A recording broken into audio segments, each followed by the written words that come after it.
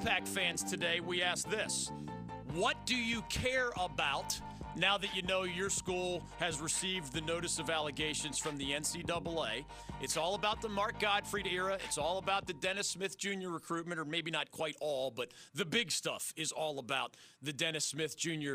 recruitment and Orlando Early and Mark Gottfried and their roles in that recruitment and the purchasing of a player through the family with the help of a coach or coaches, etc. What do you care about as a Wolfpack fan, and what do you not care about as a Wolfpack fan?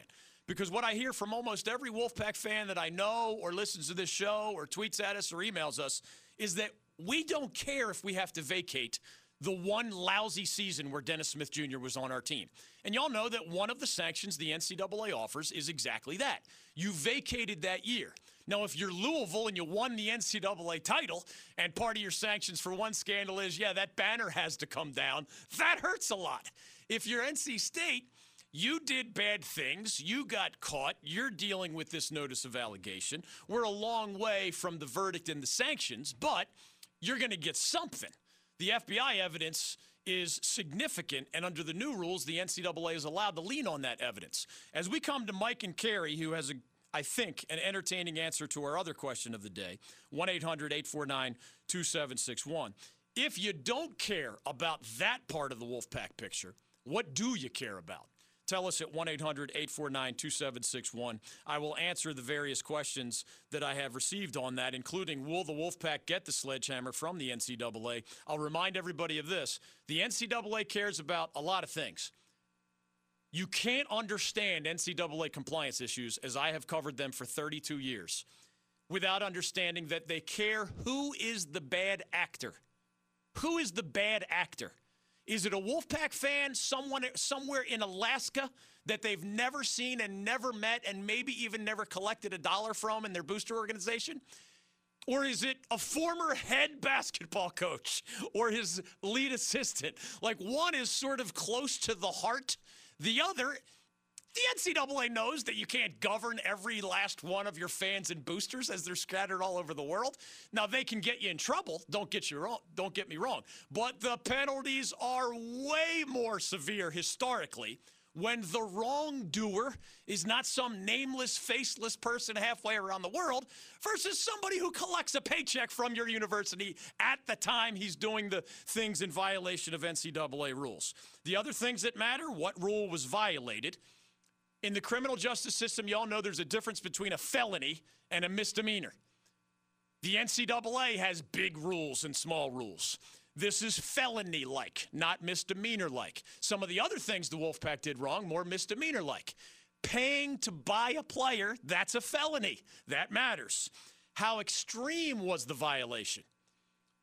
Giving somebody a parking pass worth $80 while you were recruiting them is a violation of NCAA rules.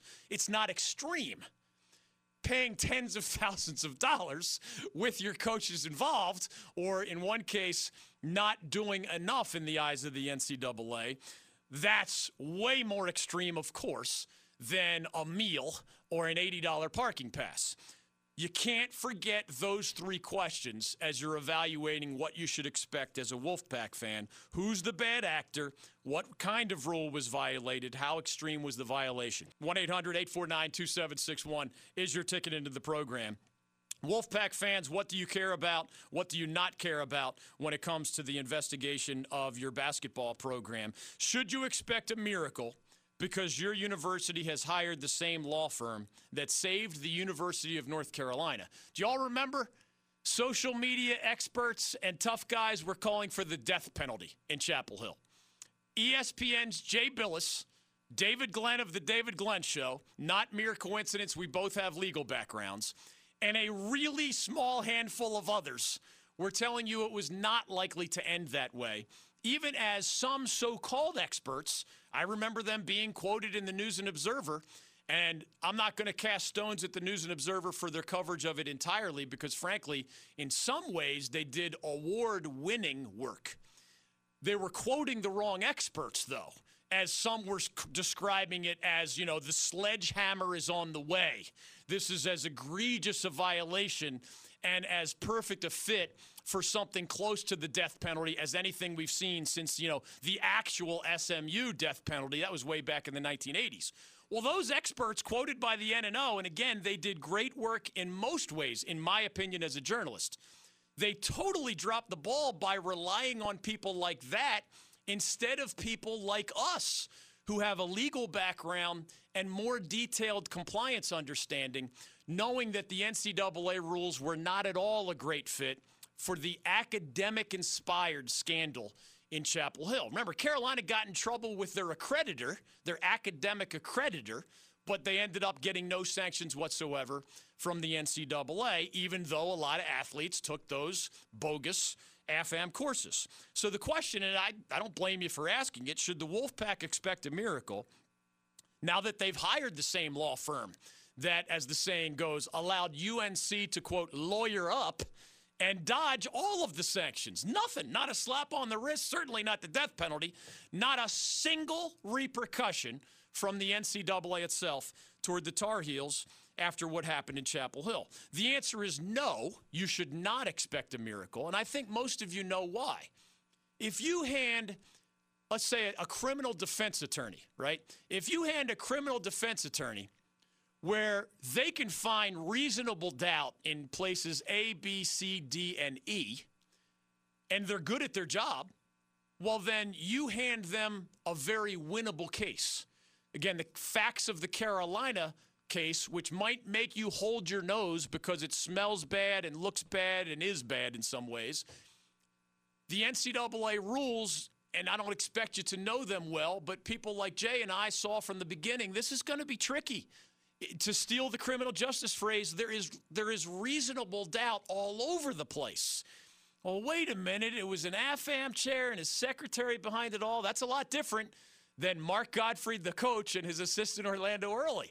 What created the scandal? Oh, in this state case, it's a basketball coach and his assistant buying a player, Dennis Smith Jr., through his family, being personally involved in such things. Oh, yeah, in Carolina's case, athletes took the AFAM classes, but it's not like Roy Williams cooked up the classes, right? That's a big difference. That's not a little difference. So you should not expect a miracle. That's not a slap at this law firm. They did brilliant work as UNC lawyered up and dodged those penalties. But this law firm was handed a case rife with reasonable doubt, and then they hit a grand slam in protecting the Tar Heels. The same law firm is not being handed a case that is rife with reasonable doubt. Now, they might be able to minimize the penalties.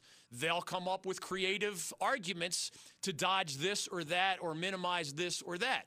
That's what good law firms do. But when your client, again, in the criminal justice case, well, let's see.